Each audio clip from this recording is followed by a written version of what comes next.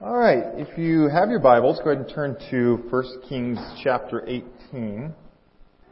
And the title of today's message is Moralistic, Therapeutic Deism. And that might seem rather esoteric.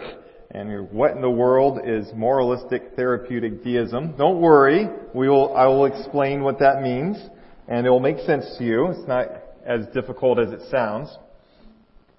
But we've been preaching through 1 Kings in my church. Actually, we just finished not too long ago. And one of the things that you keep seeing happening in the book of Kings is that the people of Israel, they turn away from God. And they start worshiping other gods. And sometimes they don't just worship the other gods, they kind of mix in the religions of the people around them into their religion. They're supposed to worship God, they're supposed to worship the God of Israel, Yahweh alone. And He is the God who created everything. He is the God who is alone as God. There is no other God. That's what the Israelites are supposed to believe. That's what they're supposed to practice. They're only supposed to worship Him. But they look at the people around them and they want to be like them. They don't want to be different. They're supposed to be different. That's why they're there. But they get tempted to be like everybody else and like the nations around them. And they incorporate the worship of other gods into the worship of Yahweh. One of the ways that they do this throughout the book of 1 Kings is Asherahs. And Asherah was a wooden pole that represented a female deity or a female goddess. And they would if you looked in archaeological digs, there are inscriptions that talk about Yahweh having a wife, which is completely against what the Old Testament teaches, completely against how they were supposed to worship, but they assign Yahweh a wife. And the reason they do this is they want to lower God down to a point where they can understand Him. They want to lower God down to a point where He's like the other gods, and He's easier to approach. But He's not holy, He's not different, He's not all-powerful, He's not the only creator, He's not God alone. But it's easier for them. It's more like everybody else. And so they bring God down and they lower Him. And we see this throughout the book of 1 Kings. If you read the book of Judges, you see it throughout the book of Judges. This is a common thing that happens in the Old Testament. And God sends prophets to prophesy against this and call them to repent and turn away from this. What we're going to read today is fairly familiar. And just keep this in the back of your mind, this story. And then we're going to go into the meat of our message. Chapter 18, 1 Kings. And I'm going to start in verse 20. And what's happened is that there is a drought in the land because Elijah told Ahab that there would be a drought. And Elijah went into hiding for a time, and now Elijah's back. And he's going to have a confrontation with King Ahab and with the prophets of Baal. And Baal is the false god that the Canaanites worshipped. He's the god of thunder. He's the god of lightning. He's the god of rain. And that's important, so remember that. He's the God of lightning and thunder and rain. So verse 20, chapter 18. So Ahab sent to all the people of Israel and gathered the prophets together at Mount Carmel. And Elijah came down, and all the people said, and he said to all the people, how long will you go limping between two different opinions? If the Lord is God, if Yahweh is God, then follow Him. But if not, if you follow Baal, if Baal is God. And the people did not answer him a word. Then Elijah said to the people, even I only, am a prophet of Yahweh. But Baal's prophets are 450 men. So there's one prophet of the true God, Elijah. There's 450 prophets of the false god, Baal. And they're all gathered here together. Let 2 bulls be given to us. And let the 450, they choose which one they want. And they can cut it in pieces. They'll lay it on the wood of the altar, but don't light it on fire. And I will prepare the other bull and lay it on the wood, and I won't light it on fire. And you call on the name of your God, and I'll call on the name of Yahweh, and the God who answers by fire, He is God. Now this should be easy for the God of lightning, right? The God of lightning should be able to send fire down from heaven. That shouldn't be that difficult of a task for Him. So all the people answered, it is well spoken. Then Elijah said to the prophets of Baal, choose for yourself a bull and prepare it, because you're many, and then call on the name of your God, but don't put fire to it. So they take the bull that was given to them, and then they prepared it, and they called on the name of Baal from morning until noon, saying, "Oh, Baal, answer us." But there's no voice, and no one answered. And they limped around the altar that they had made, and at noon Elijah starts making fun of them. He mocks them, saying, "Cry out loud, because he's a god. Perhaps he is musing. Perhaps he's meditating on something. Perhaps he's thinking, this one's kind of funny. It's almost potty humor. I'm sorry, but it's actually in the Bible. Perhaps he's relieving himself. Maybe he's going to the bathroom. So maybe your God's going to the bathroom. That's not why he's answering. He's making fun of them. Maybe he's on a long journey. Maybe he's asleep. Maybe you need to wake him up. Call out louder, louder, louder. And at midday past, they're cutting themselves. So they're going around this altar. They're in a dizzy, and they're cutting themselves and they're gashing themselves, and blood's pouring out. And the thought is that their God will look on them and have pity on them if they cut themselves. And it is this really nasty way of worshiping, but this is what they're doing. And they're trying to get their God to respond, but nothing happens. Nothing happens because why? He's not there. He's not God. There is no Baal. So they're calling out to someone who will not answer him because he doesn't exist. But nothing happens. Midday passes. They raved on to the time of the offering, but there was no voice. No one answered. No one paid attention. Then Elijah said to all the people, "Come near to me." The people came near to him. And he repaired the altar of Yahweh that had been torn down. And Elijah took 12 stones. There's 12 tribes of Israel. He takes 12 stones, according to the number of the tribes of the son of Jacob, to whom the word of the Lord came, saying, "Israel shall be your name." And with the stones he built an altar in the name of Yahweh. And he made a trench about the altar, as great as it would contain 2 seahs of seed. And he put the wood in order, and he cut the bull in pieces, and he laid it on the wood. Then he does something that the Baals didn't do, the Baal prophets didn't do. He says, "Fill 4 jars with water and pour it on the burnt offering and on the wood." Mount Carmel is really close to the sea of the Mediterranean Sea. So they're running down the mountain, they fill up the water, they pour it on the altar. 4 jugs. He has them do it 3 times. 4 times 3 is 12. So it's just like this to 12 tribes. He has 12 huge jars of water poured onto the altar. And they do it 3 times, and it says the water ran down the altar and filled the trench with water. So they dug a trench around the altar. That's filled up with water. The altar is thoroughly soaked. And at the time of the offering of the oblation, Elijah the prophet came near and said, "O Yahweh, God of Abraham, Isaac, and Israel, let it be known this day that you are God in Israel, and that I am your servant, and that I have done all these things at your word. Answer me, O Yahweh, answer me, that this people may know that you, O Yahweh, are God, and that you have turned their hearts back." And then the fire of Yahweh fell and consumed the burnt offerings. It consumes the bull. It consumes the wood. It consumes the stones. It consumes the dust. It licks up the water in the trench. So the God of lightning, the God of thunder, God Baal, can't do a thing. And Yahweh doesn't just burn up the offering. He burns up the stones. He burns up the dirt. He burns up the trench. And when all the people saw it, they fell on their faces and they said, "Yahweh, He is God. Yahweh, He is God." And Elijah said to them, "Seize the prophets of Baal, let no one escape." And they seized them. And Elijah brought them to the brook Kishon, and he slaughtered them there. Which is just briefly said, but that would be a rather nasty thing to observe, but that's what happens. And at this point, then, this drought that has been on the land, he calls into it. He prays to God. He asks God to bring rain. And he prays several times, and finally he sees just a little cloud that comes, and it turns into this great rainstorm, and the drought is over. Keep that story in mind. That's not the bulk of what we're going to be talking about today. But just the basic message of that story is that the false gods of the land, the false gods of the Canaanites, they were powerless. When the people called on them, they didn't answer. And there were very attractive reasons to worship the Baals. Some of them were related to sinful things, and there were sexual reasons that people worshiped the Baals, because there was a lot of those types of things incorporated into the worship. So some very sensual reasons that you might be attracted to this type of worship.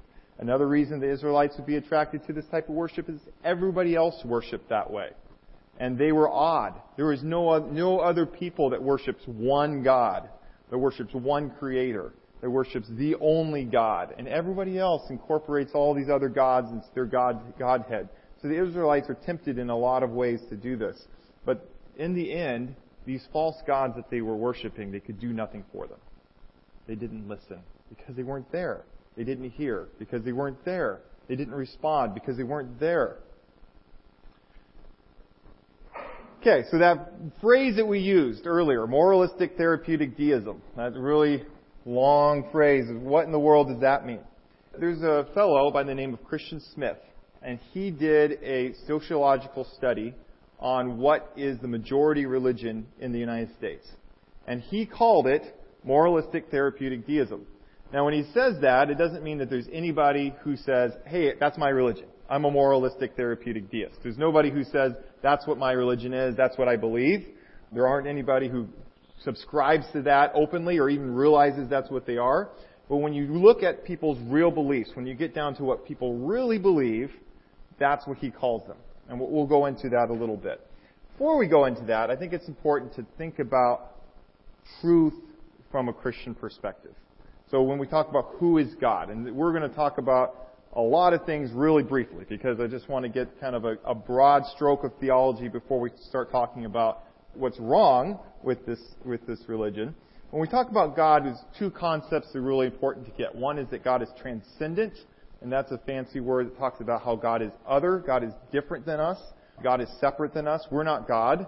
We're not part of God. God isn't in everything. God isn't everything. That's pantheism or panentheism. But we talk about that God is separate from us. So God is creator. God is all-powerful. God is distinct from us. God is beyond our ability to understand in many ways. That's God's transcendence. His immanence means that He's with us and He relates to us. So God is both separate from us. God is different than us. He's all-powerful. He's beyond our understanding, but yet He's made Himself known to us. He's immanent. It means He's with us. We can know Him because He's made Himself known to us. If you're a believer, the Holy Spirit is within us, and He sanctifies us. He grows us. Those are ways in which God is both separate from us and transcendent, and He's immanent with us and present. When we talk about what humans are and what our purpose is, we were created to represent God and to worship God, to image God. That when we look at each other as human beings, we should be reminded of who God is. Because God is creative. God is creator. We are creative. That God is a rational being, and we are rational beings. But the purpose of human beings, the reason that we exist, is to glorify God and to make Him known. Glorify God and to make Him known. To know God and to bring glory to Him. And what the Christian life is supposed to look like is we're ambassadors for Christ. That we're those who go out and we preach the gospel, that we represent Him. That we're supposed to be growing in Christ's likeness. We're becoming more and more like Christ in our daily walk. That's called sanctification. One thing that's not very popular in Christian teaching and doctrine is that if you read the New Testament, it talks a lot about suffering. People don't like to talk about suffering. But there is nowhere in the Bible that says that once you become a Christian, that you're not going to suffer anymore. That's completely against what Scripture teaches. Scripture teaches that count it all joy, my brothers, when you encounter various trials, knowing that the testing of your faith produces endurance. That suffering is part of the Christian life, and it's a way that we grow in our Christian faith. That church life is important. We're part of a body, that we use our gifts that God has given us. Prayer is very important, and prayer isn't the purpose of prayer isn't to come before God and give Him a list of these are things that you need to do for me, right? Sometimes we do that, right? We come before God in prayer and we say, hey, God, this is what you need to do. That's making us God, not God, right? When we pray, we're declaring our reliance upon God. We're declaring our submission to God's will, and we're seeking God's will. That's why we pray. Talking about sin, salvation, from a Christian perspective, from what the Bible teaches, we're all sinners. None of us are worthy of salvation in and of ourselves. That we have all turned away from God. Romans 3 says that there is none righteous, not even one. But that because of what Christ did for us, then we can be saved. Death and suffering entered this world because of human sin, and the solution to it is in Jesus Christ, God, who took on human flesh, took the sin of the world, suffered the wrath of God upon Himself, rose from the dead, conquered death. And all must be saved through Him. There's no other way. You can't save yourself. God's not going to look at you and your individual life and say, because of how good a person you are and all the good things that you've done, I'm going to let you into heaven, or I'm going to let you into the new heavens and the new earth, or I'm going to save you because of your merit. That's not what Scripture teaches. All must be saved through Jesus Christ. There is no other way. And we believe that someday Jesus is going to return, and He's going to judge the world. And that's both an awesome thing and a scary thing. That's broad strokes of theology. When you talk about theology, if you talk to Pastor Rick, he studied theology for several years. I've studied for theology for several years, and I'm just trying to get you a broad stroke of theology in a few minutes. But those are just things to keep in mind as we move into what is moralistic therapeutic deism. Because I want you to see the contrast between true Christianity and this false version of it. Now, in that sociological study, we're talking about this man named Christian Smith who did this study, said the majority religion in the United States is moralistic therapeutic deism, and he finds it doesn't really matter whether he's talking to Mormons or Catholics or Christians or Muslims or Buddhists or non-religious people in general. Most people hold the same beliefs in this regard. Not everybody, but most people hold these same beliefs. And here are the basic 5 beliefs of moralistic therapeutic deism, what he calls the majority religion in the United States. And he did this primarily among younger people, but it's true among older people as well. First, a God exists who created and ordered the world and watched over human life on earth. And they may not seem so bad right off the bat. There's a God who existed, He created everything. But this is a God who's not extremely active. This is a God who just more watches. This is a God who's a little bit more distant. He's not a God who expects a lot from us. Number 2, this is what God does expect. God wants people to be good, nice, fair to each other, as taught in the Bible and by most other world religions. And third, and this is really the centerpiece of it, that central goal of life, even the purpose of life, is to be happy and to feel good about oneself. Fourth, God does not need to be particularly involved in one's life except when He is needed to solve a problem. And lastly, good people go to heaven when they die. And the moralistic therapeutic deism, so let me explain those terms. Moralistic, basically what they're saying when they're saying moralistic is still to being happy, because remember the goal is to be happy. The goal is to feel good about yourself, is being a good moral person. That the way that you'll be happy, one of the main ways to reach happiness is to be nice to other people. And it's more an emphasis on being nice or tolerant. Kind, pleasant, responsible. You work on self-improvement. You do your best to be successful. The therapeutic is solving problems. So it's about therapeutic benefits. It's not a religion of repentance from sin. God calls us to repent from our sins, to turn from our sin, and to turn to Christ. This is not a religion of repentance. This is not a religion of prayer. This is not a religion of building character through suffering. Remember, because God wants us to be happy. That's the purpose that they believe. It's about feeling good, happy, secure, and at peace. So when you have something that's going on in your life where you don't feel happy, then you turn to God to solve those problems. But God is there to help you with those problems. And that's pretty much it. Other than that, then God doesn't expect much from us. Prayer is about feeling better about yourself. And as long as somebody is happy with their faith or with their religion, why would you talk to them from this perspective? And deism is that God created the world, God exists, He set up some basic moral parameters of the universe, but otherwise He's absent and He's distant. That's what deism is, that God is not involved in the world. It's kind of that clockmaker thing, that God made the world like a clock, He set it off, and then He let it just run its course. God's job is to solve problems and to make people feel good, and He intervenes at times, but otherwise it's just like watching a play. And if you look at the interviews, it's actually rather disturbing. So, He did 3,000 interviews of young people, and what He's interviewing them is He's asking what they believe. He's asking what their faith means, what it means to be a Christian, or when He's talking to Jews, what it means to be a Jew, or what it means to be a Muslim. And out of 3,000 interviews, 47 mentioned sin as being something important in their faith. 7 mentioned Jesus' resurrection. So out of 3,000 interviews, 7 people mentioned Jesus' resurrection. 4 mentioned the Trinity. 3 mentioned loving one's neighbor. 0 mentioned justification. 0 mentioned sanctification.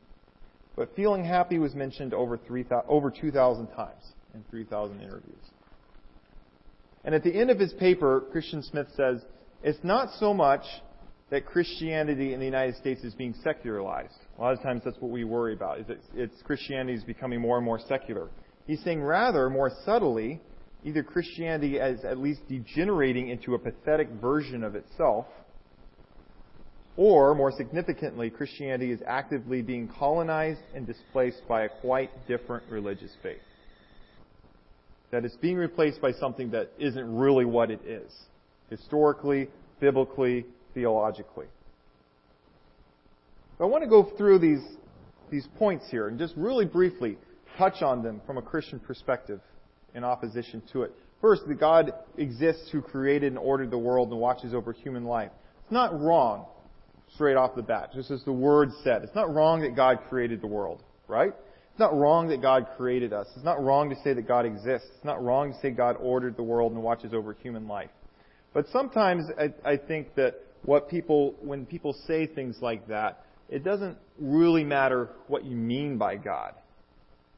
And sometimes we're tempted to not see the value in theology and studying the deeper things of God. The Trinity is very important in understanding who God is. The Trinity is not important in something like moralistic therapeutic deism, right? When we talk about God as transcendent, we think about God as Father and God as Creator.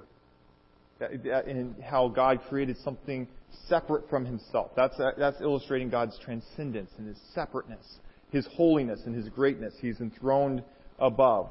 But it's easy if we don't think of the Trinity, we forget that God is with us. The Holy Spirit is with us.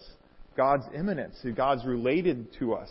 The greatest example of God's immanence is Jesus Christ. And we just finished celebrating the Christmas season not that long ago. But Jesus Christ becoming human and entering into this mess that we live in. The sin and the suffering and the pain of the human life, the existence that we have, that God entered into that in Jesus Christ. And He suffered and lived among us. That's a great illustration of God's immanence. If you don't keep in mind the Trinity and how God relates to us in different ways through that Trinity, sometimes it'd be easy to lose sight of some of these things and find yourself moving into this. And there's other things you could talk about too, but really this is one of those sermons that could be 7 hours long, so some of these need to be more in our own personal study or developed later, but it's important to study theology. And sometimes we think of theology as dry and something not important, but it is. Second, that God wants us to be good, nice, and fair to each other. That sounds good.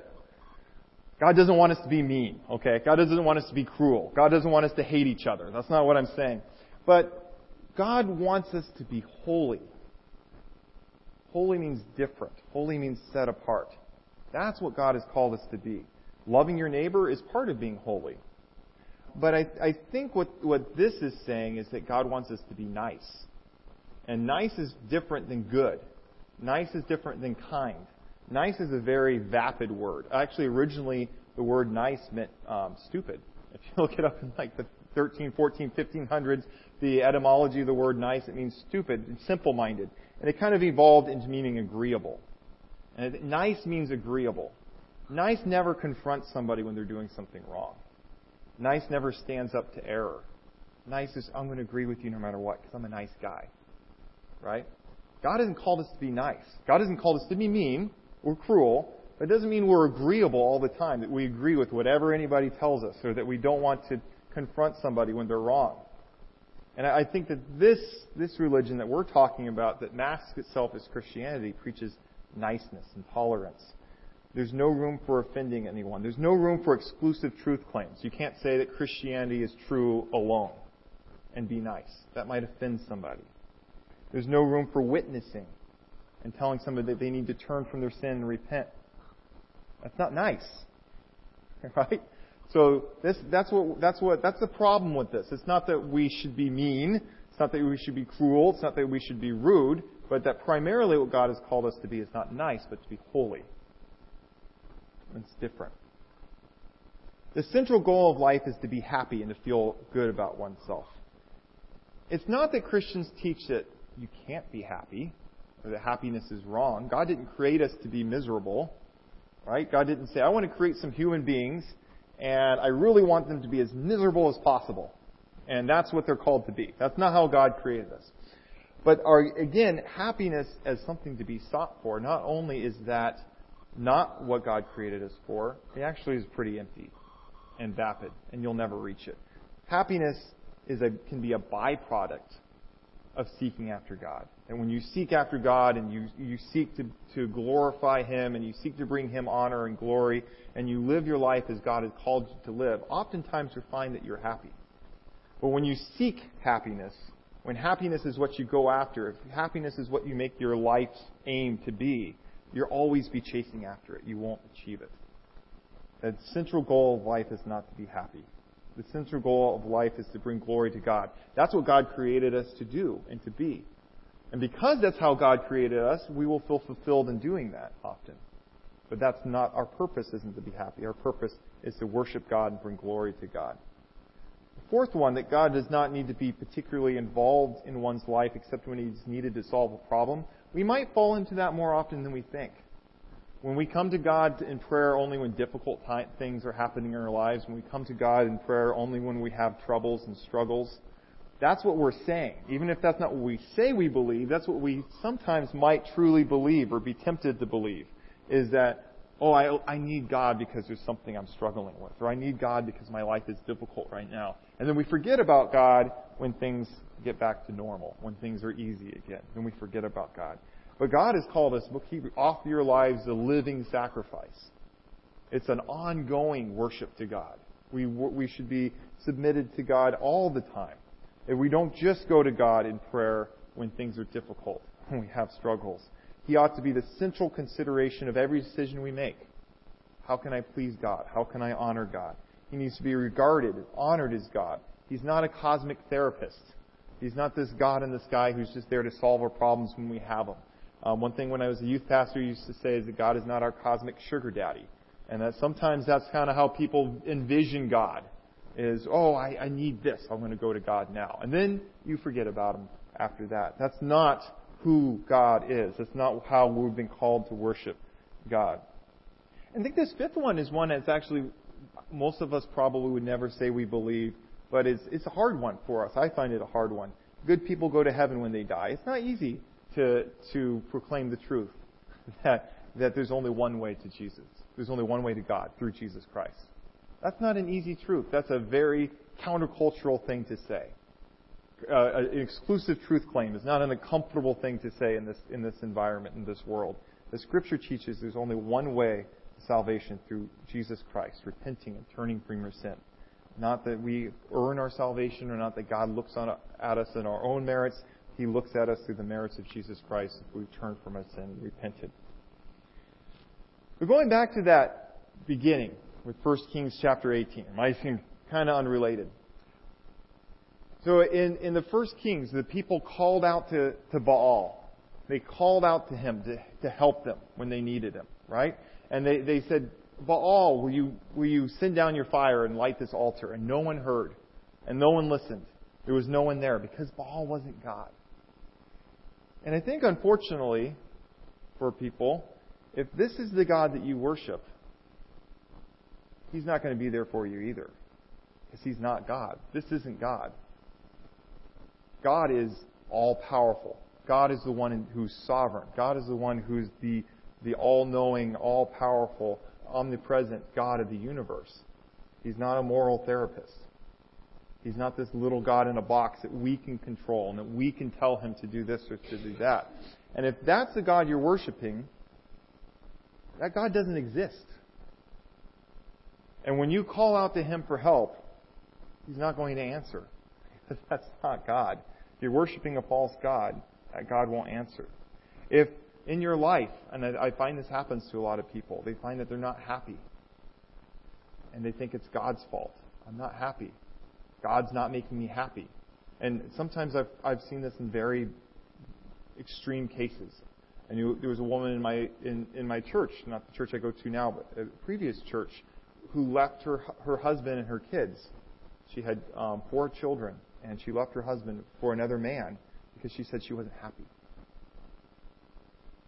and that God wanted her to be happy.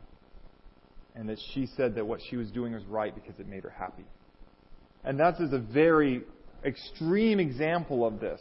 But she's saying that the way I understand God is that God wants me to be happy. I'm not happy in my marriage. I'm not happy in my situation right now. This makes me happy, so this is what God wants me to do.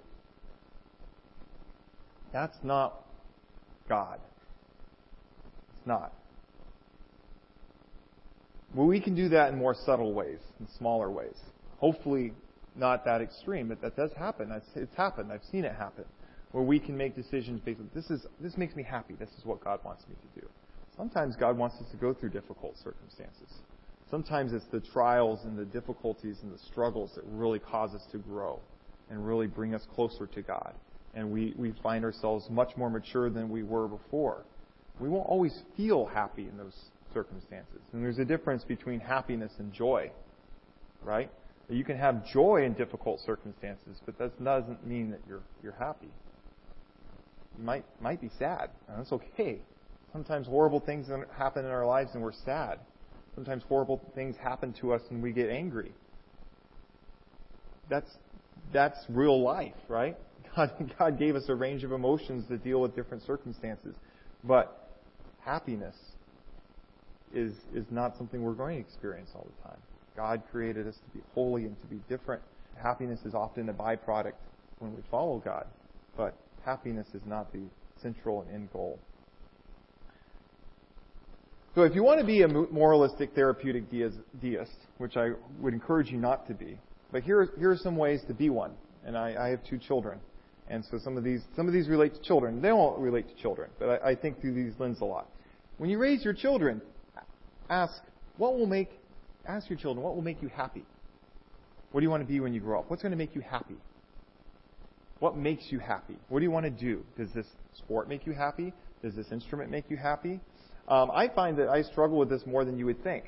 That, for instance, and this is a way that my wife brought up to me, something that you just say and you don't think about it.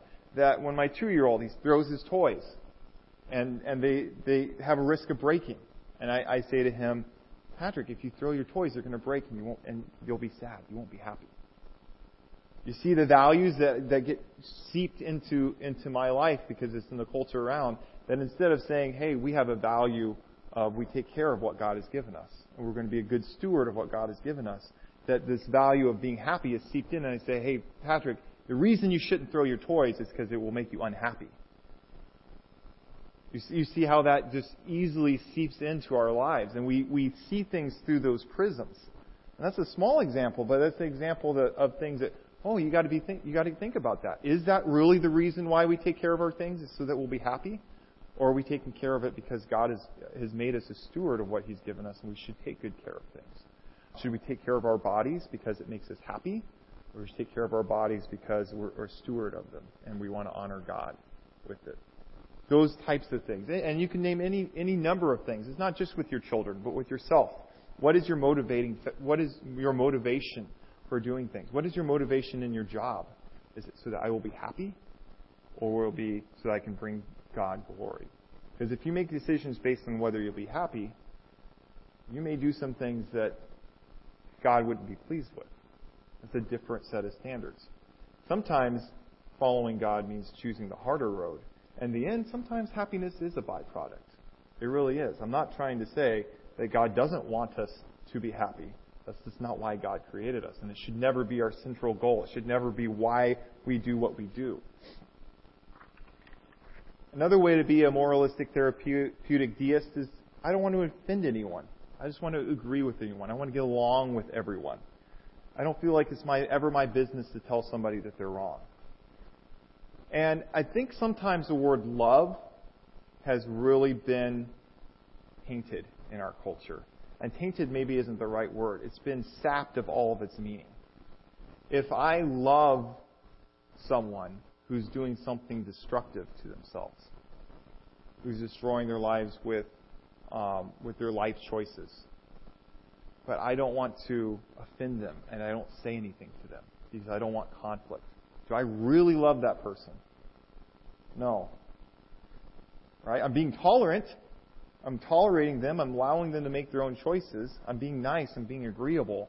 But sometimes love means confronting somebody and saying, hey, the choices that you're making are destructive.